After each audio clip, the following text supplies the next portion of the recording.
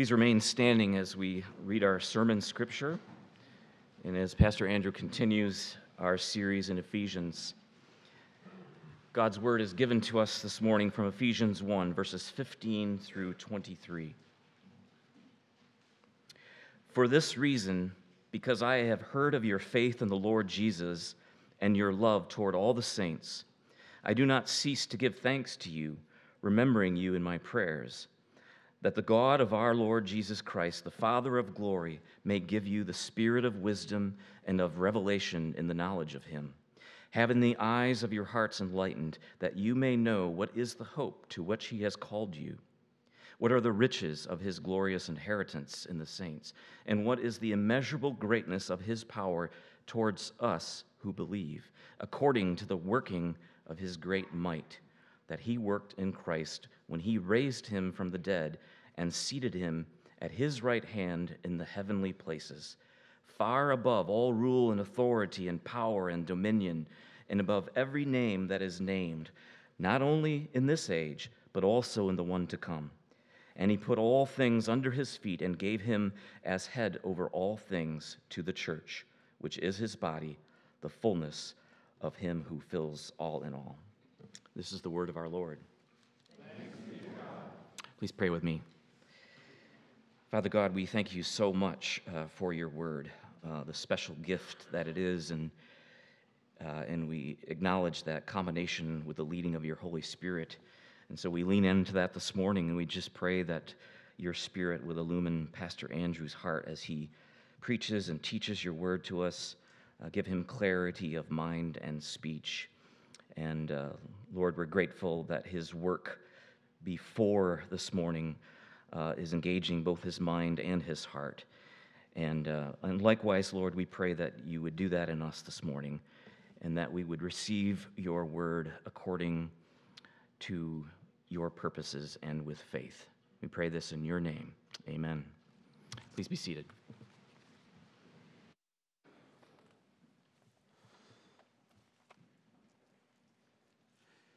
I wonder how many of you have ever had the opportunity or the experience of being prayed over. Maybe you were going through a difficult time and there's a group of people, maybe the elders of the church, came around, prayed for you. Maybe you just have a group of friends and you get together on a regular basis and you pray for one another. You just share, and they focus on you and pray for you and for the things that you're experiencing. It's a very powerful time when somebody listens to you, hears what is at the bottom of some of your concerns, and they pray for you. Start this way because that is, in a very real sense, what we're getting here from the Apostle Paul. We've been in this letter to the Ephesians, and you remember we had the opening greeting, and then in verses 3 to 14, we had this long, euphoric sentence where Paul is just praising the glories of God.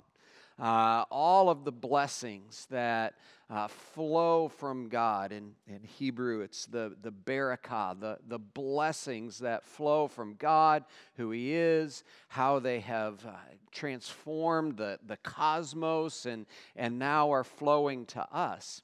And Paul here then pauses and he starts another long sentence, and you actually get a sense of that here in verses 15 to, I think, 22. You get all one sentence, just phrase after phrase.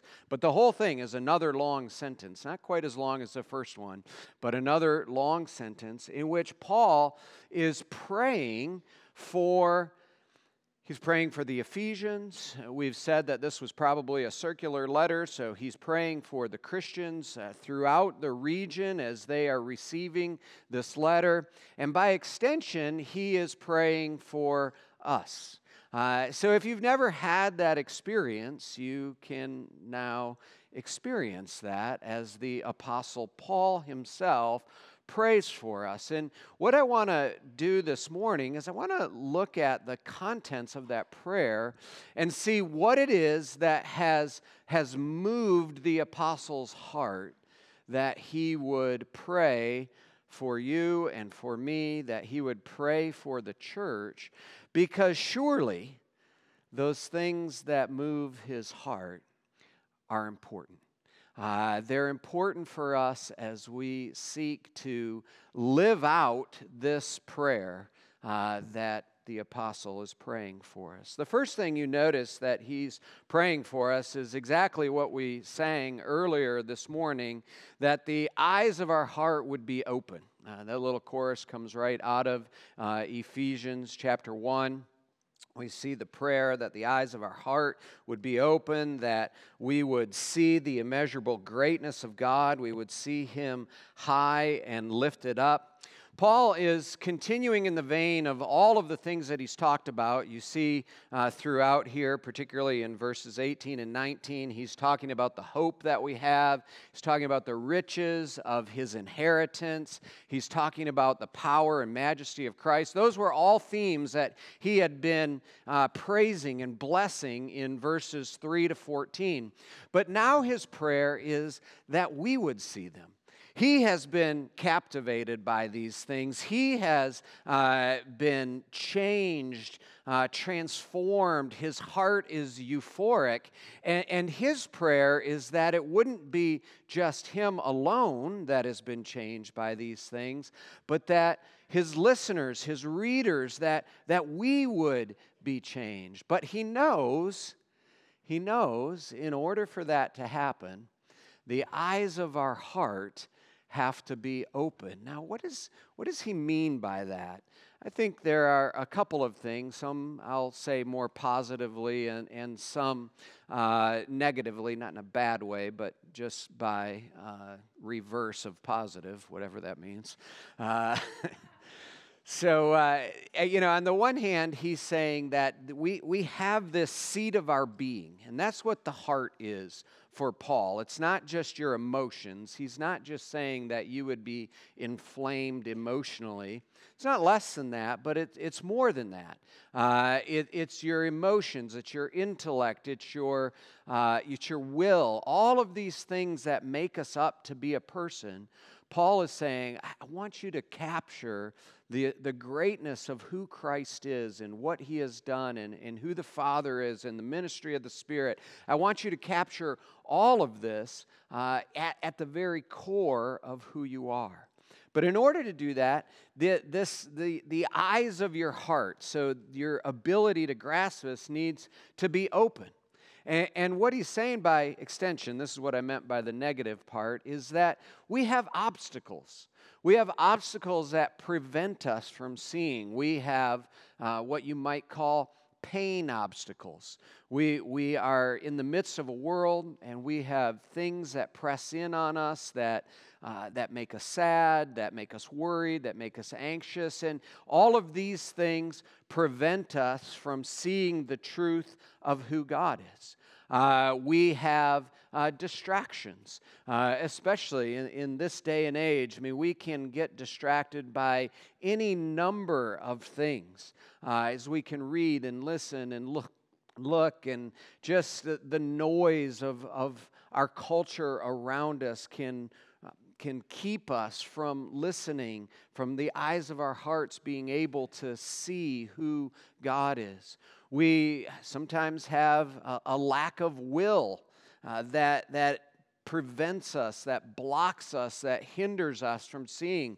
I mean, we're frankly not looking.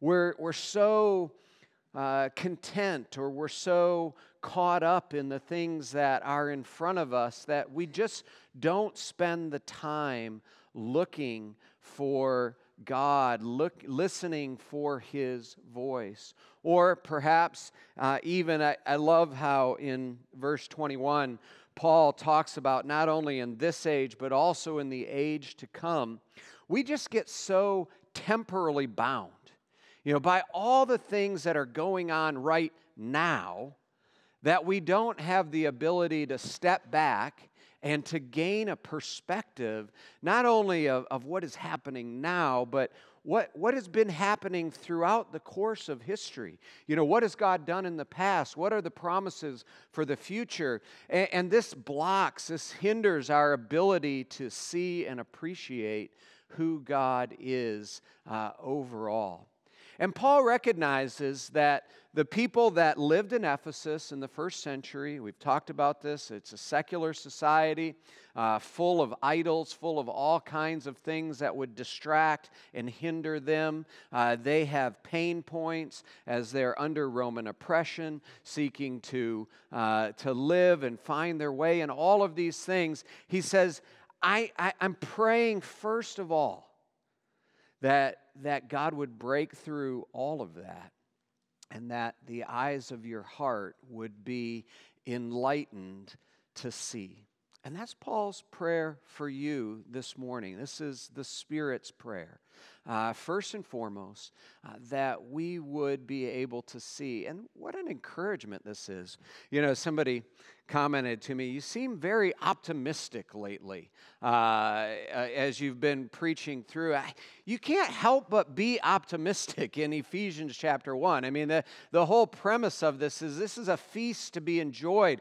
Paul is rolling out like all of the great truths and doctrines of the Christian faith. I mean, this prayer here is incredibly forward-thinking and optimistic, and that is what Paul is inviting us to. He's saying, may your eyes be opened, the eyes of your heart, your whole being be engaged to see all of the glory that is filling the heavens and the earth through our God. And that's where we go next. He really focuses here on two things, and you get a sense of it in verses 15. He says, for this reason, because I have heard of your faith in the Lord Jesus and your love towards all the saints, I do not cease to give thanks to you. These are the two themes now that will continue to push forward throughout the book of Ephesians. It is a faith, we talked about this last week. You know, you heard the word of truth, which is the gospel of your salvation. There are these truths. There are this collection of doctrines. There is all of this stuff that is true about who Jesus is that has changed the world that we live in. So that's the first thing that Paul wants us to grasp. And then secondly, flowing out of it is this movement, this love for all the saints. And so we have those two things here. We have the Savior's supremacy and the fullness of the church. The Savior's supremacy is absolutely first and foremost part of what Ephesians is about. One writer has talked about Ephesians as triumph literature. The type of thing that a king or a ruling king would use to talk about their victory and how it has changed the world. So this is that type of literature that Paul is talking about here. And he jumps right into it in this passage where we are. In verse 20, he talks about the greatness of the power towards us. Verse 19, according to the working of his great might, that he worked in Christ when he raised him from the dead and seated him at the right hand in heavenly places. So here he is saying Jesus Christ is the victor.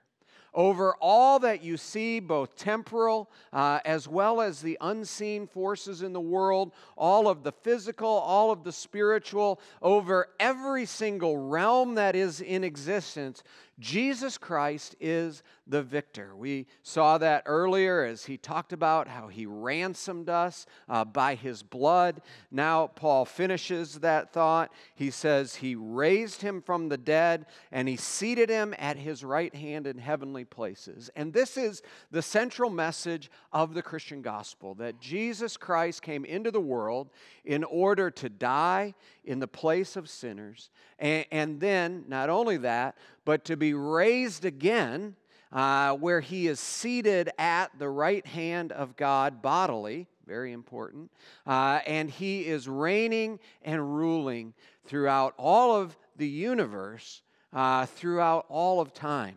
And Paul just piles then phrase upon phrase to talk about the supremacy of Jesus' rule.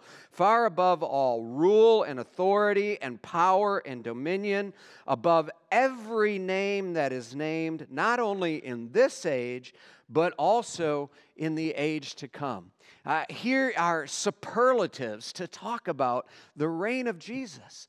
He's talking about there's nothing. And again, think about first century Roman Empire. You had the sense that Rome was powerful. Rome had conquered the then known world. Rome was everywhere. You had the images of Caesar on every coin and in every opera house and bath that you went into. Caesar was everywhere. And if you lived in the Roman Empire and they said to you, who is in charge? You would say, well, it's Caesar. You know, I may like it, I may not like it, but he's everywhere. And Paul says, no.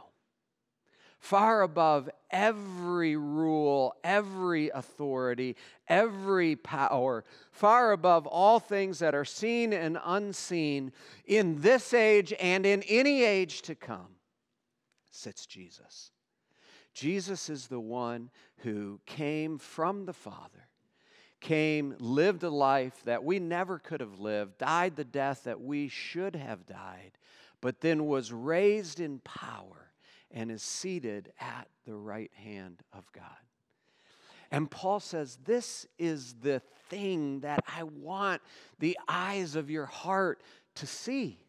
Because I know you, Ephesians. I know you people in Colossae or Thessalonica or anywhere else that would have read Paul's circular letter. I know you people in Grand Rapids, Michigan in the year 2022. And you are going to get so distracted. You're going to be overcome with worry and anxiety. You're going to worry about your governments. You're going to worry about elections. You're going to worry about court rulings. You're going to worry about this, that, and the other thing. I know you. You're going to worry about the natural disasters that come into your world that affect your lives. You're going to worry about your dysfunctional families. You're going to worry about your dysfunctional churches. You're going to worry about your boss who doesn't seem to give a flying fig about you or anybody else. You're going to worry about all of these things. But Jesus is over all, above all ruler, above all power, above all authority, above everything. There sits Jesus at the right hand of God, and you don't need to worry. Do you see him there, high and lifted up, shining in the light of his glory? Do you realize that nothing that happens in this day or age can make a dent in his plan? Do you realize that you are secure both now and forever? Now, that doesn't mean that we're never going to suffer. That doesn't mean that life is not hard. That doesn't mean that the rulers and authorities of this age do not exert some power, some ability to disrupt our lives? Of course not. And if you read the scriptures carefully, you realize that suffering is a part of our lives, and it's part of how God means to shape us and mold us and make us more into his image. But ultimately, the message of the scriptures is that Jesus has triumphed. He is the victor. He is the one that has been raised from the dead as the victor over the grave and is now seated at the right hand of God. And Paul says, I want you to see it. I want you to know it. I want you to believe it. I want you to live it out. And this is where Paul then goes secondly. And you see this in the overall structure of the book. In The rest of 1 to 3, chapters 1 to 3, we're going to be focusing on exactly how Jesus is the victor. So next week, I think, we will be looking at 2, 1 to 10. Jesus is the victor over death. Then in 11 to 20 of chapter 2, we're going to see how Jesus is the victor over the disunity of the world and how he unites us together. So we're going to hear about those things. But then in chapters 4 to 6, we're going to see how it is that we live this out. And Paul is very intent on that even here. You remember in verse 15, he said, I've heard of your faith in the Lord Jesus Christ, this submission to the fact that Jesus is the ruler over all. He is the victor. But then also your love for all the saints. And he begins then to talk about the work of the church. He put all things under his feet, this is verse 22, and gave him as head over all things to the church, which is his body, the church, which is the fullness of him who fills all in all. Now, this is incredible stuff. Incredible stuff for the 21st century, because my guess is that, well, let me just put it this way. I mean, we live in a world where the church is not seen always in a favorable light. If you were to ask the average person what is an evangelical, they might say evangelicals are against abortion, they're against pornography, they're against gay rights, they're against universal health care, against evolution, against immigration. There's this characterization of just a backwards group of people that are against a lot of these different things. But Paul has a very different idea of the church. Now, what does he mean when he talks about the church? On the one hand, he does have in mind local churches. One of the things that's really interesting about Paul is when he writes these letters, he writes them to the church at Ephesus, to the church at Thessalonica, to the church at Colossae. So Paul's vision of the church is a community of people that's been brought around these faith claims of Jesus Christ, who have submitted themselves and are surrendered to the reality of who Jesus is, but they are rooted in a locale. And they are for that place. They are people that are united together, not just by the esoteric, but also by the practical and the local. There's a real rootedness to who the church is. But there is then also this sense in which the church is the body of Christ. It's interesting as we go forward in Ephesians, Paul talks about the church in a number of different ways. In Ephesians 2, I think he uses about 3 different metaphors for the church. He talks about the church as the body of Christ, which he does here. He returns to that. He talks about it as a building, which Christ is the cornerstone. He talks about it as the household of God, a family. He talks about it as an empire where we have citizenship. In chapter 5, he talks about the church in terms of the bride of Christ, Christ being the bridegroom. So Paul talks about the church in a number of different ways. And part of what he wants the people to see is that the church is not less than its local expression, but it's also more than that. It is the actual manifestation of God himself throughout the world. It is the hands, the feet, it is the extension, or to use the words that Paul uses here, the church is the fullness of him who fills all in all. Now that is an incredibly positive view of the church. That is an incredibly optimistic view. That is an incredibly motivating, empowering view of the church. Part of it, Paul is saying, is that we have in verse 19, the greatness of the power towards us or in us who believe according to the working of his great might. So what Paul is envisioning here with the church, and now this is the church local and what we would call the church universal, is that it would be the outworking of God on this earth. That it would be the ones who are the caretakers of his power working through us in order to make the glories of Christ known in this world. Now again, an incredibly positive view. And I recognize that really challenges, especially I feel like in the U.S., much of what people view as the church. Now, we have to recognize and confess right away that the church doesn't do this perfectly. The church has constantly made a hash of things, whether it's back in the Crusades or whether it's in sort of the power abusive stuff that we have seen more recently in the church. There are all kinds of ways that the church has made a hash of things. But I think Tim Keller, even Martin Luther King Jr., when they talk about the church and the mistakes that the church made, they would make the point that just because various Christians or even various organizations under the guise or under the name of the church act poorly, it's no reason to reject the whole thing. What we need when we see church leaders acting badly is not to get rid of the church, but we actually need church leaders in churches to lean even more into what it means to be the church.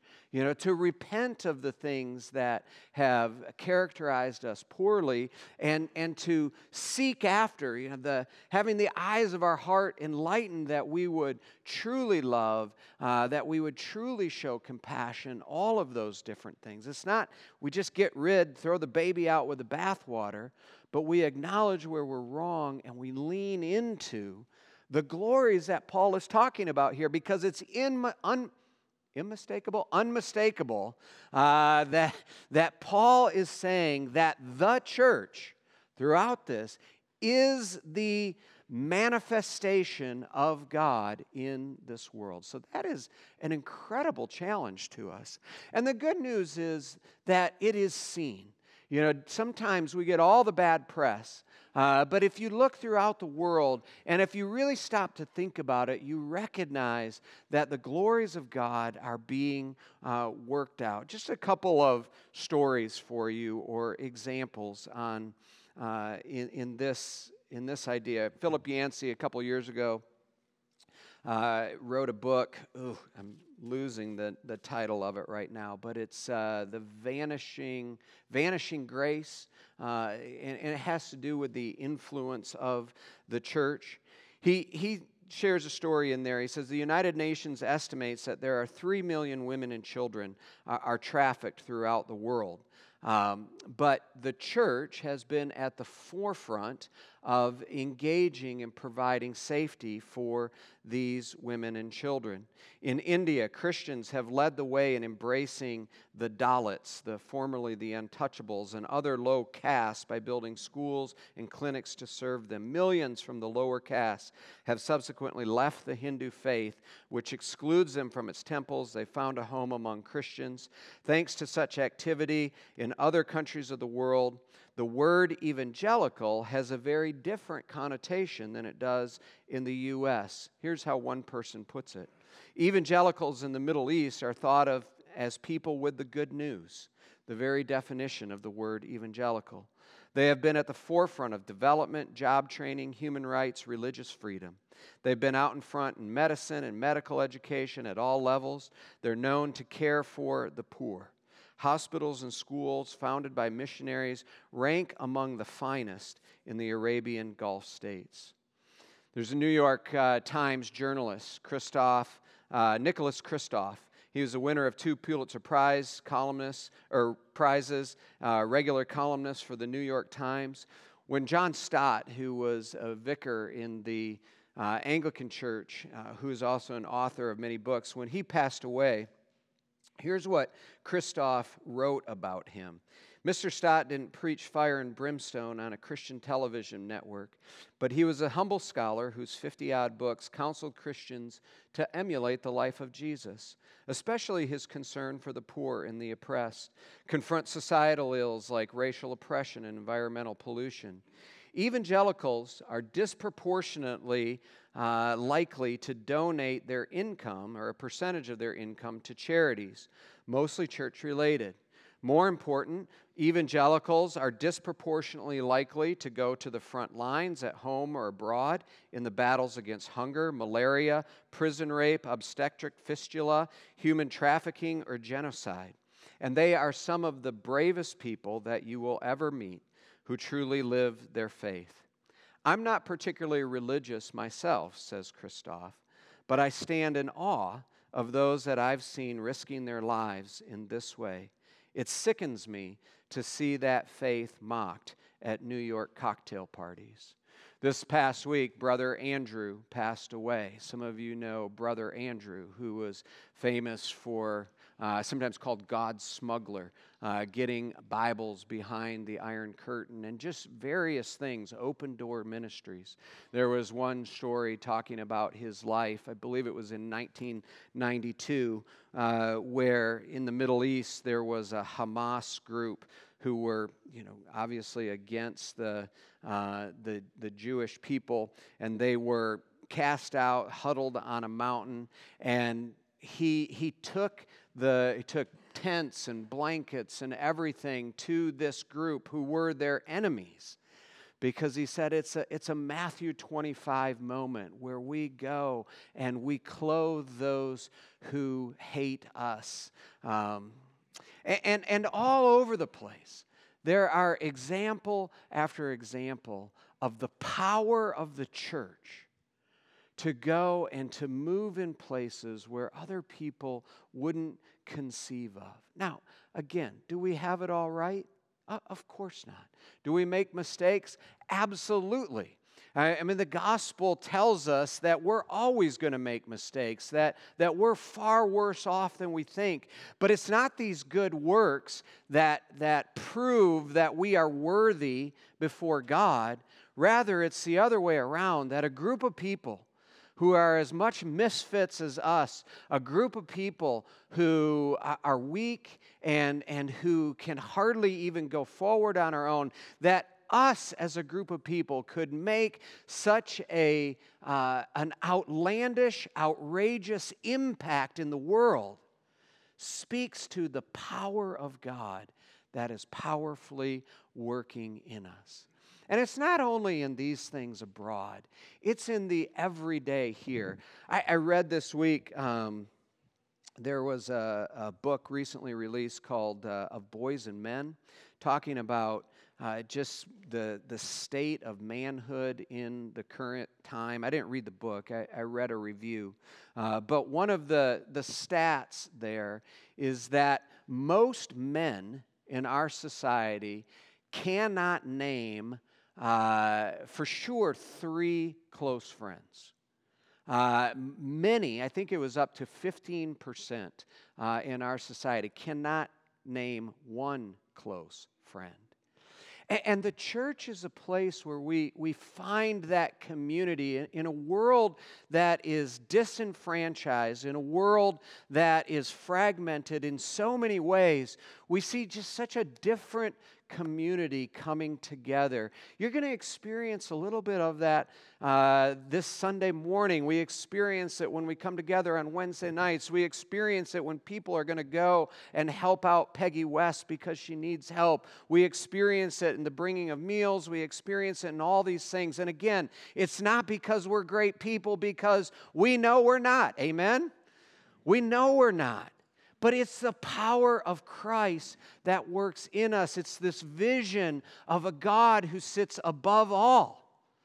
It's this vision that then animates us to be a community that draws people towards it. Here's how one person puts it: the very ordinary ways in which the church the church exercises its influence. In the kingdom of God, there is life and peace. There's reconciliation, there's forgiveness, there's outrageous love and kindness, and there is plenty for everyone. How do we know the kingdom of God is here? That the awesome presence of God is among us? We know because there is laughing and there is singing. There are warm greetings and big hugs. There are children hanging around, having a good time, maybe even running in the foyer. I don't advise that, but it might happen. There are conversations that bring joy, comfort, relief. There are songs sung that celebrate King Jesus and His great salvation. When we gather for a meal, we don't cluster together in groups only with those who are like us, but we sit and share with strangers and hear their stories. Because in the kingdom of God, there are no strangers, only friends and neighbors. These are the signs that the kingdom of God is here. Brothers and sisters, I commend to you the ordinary life of the gospel. Being with one another, sharing, weeping, crying, laughing, being a friend in this, because this is what it means, that we are filled with the faith that is in the Lord Jesus and the love that we have for all the saints. You notice Paul puts that all in there. He doesn't just say love for the saints. Love for all the saints, regardless of their race, background, ethnic, culture, their socioeconomic status, whatever it might be. There is a love that indicates we know that we have been loved by Christ. As we come to the table this morning, we celebrate this very truth. Jesus Christ, that gave Himself as a ransom for many, has been raised up and is now seated above all principalities, powers, thrones, and dominions. And He feeds us so that His power towards us might work out in all of our lives. Will you pray with me? Father, we thank You for this word. We thank You for what it means for us. Lord, we're so grateful to have been prayed over today, to know that this is Your desire for us, that the Apostle Paul wants us to see with the eyes of our heart, that we would not be distracted. The great truths of who Christ is and the great power that is ours as we are united to Him by faith. Meet us, we pray, in this table. Strengthen our faith. And we pray it all in Jesus' name. Amen.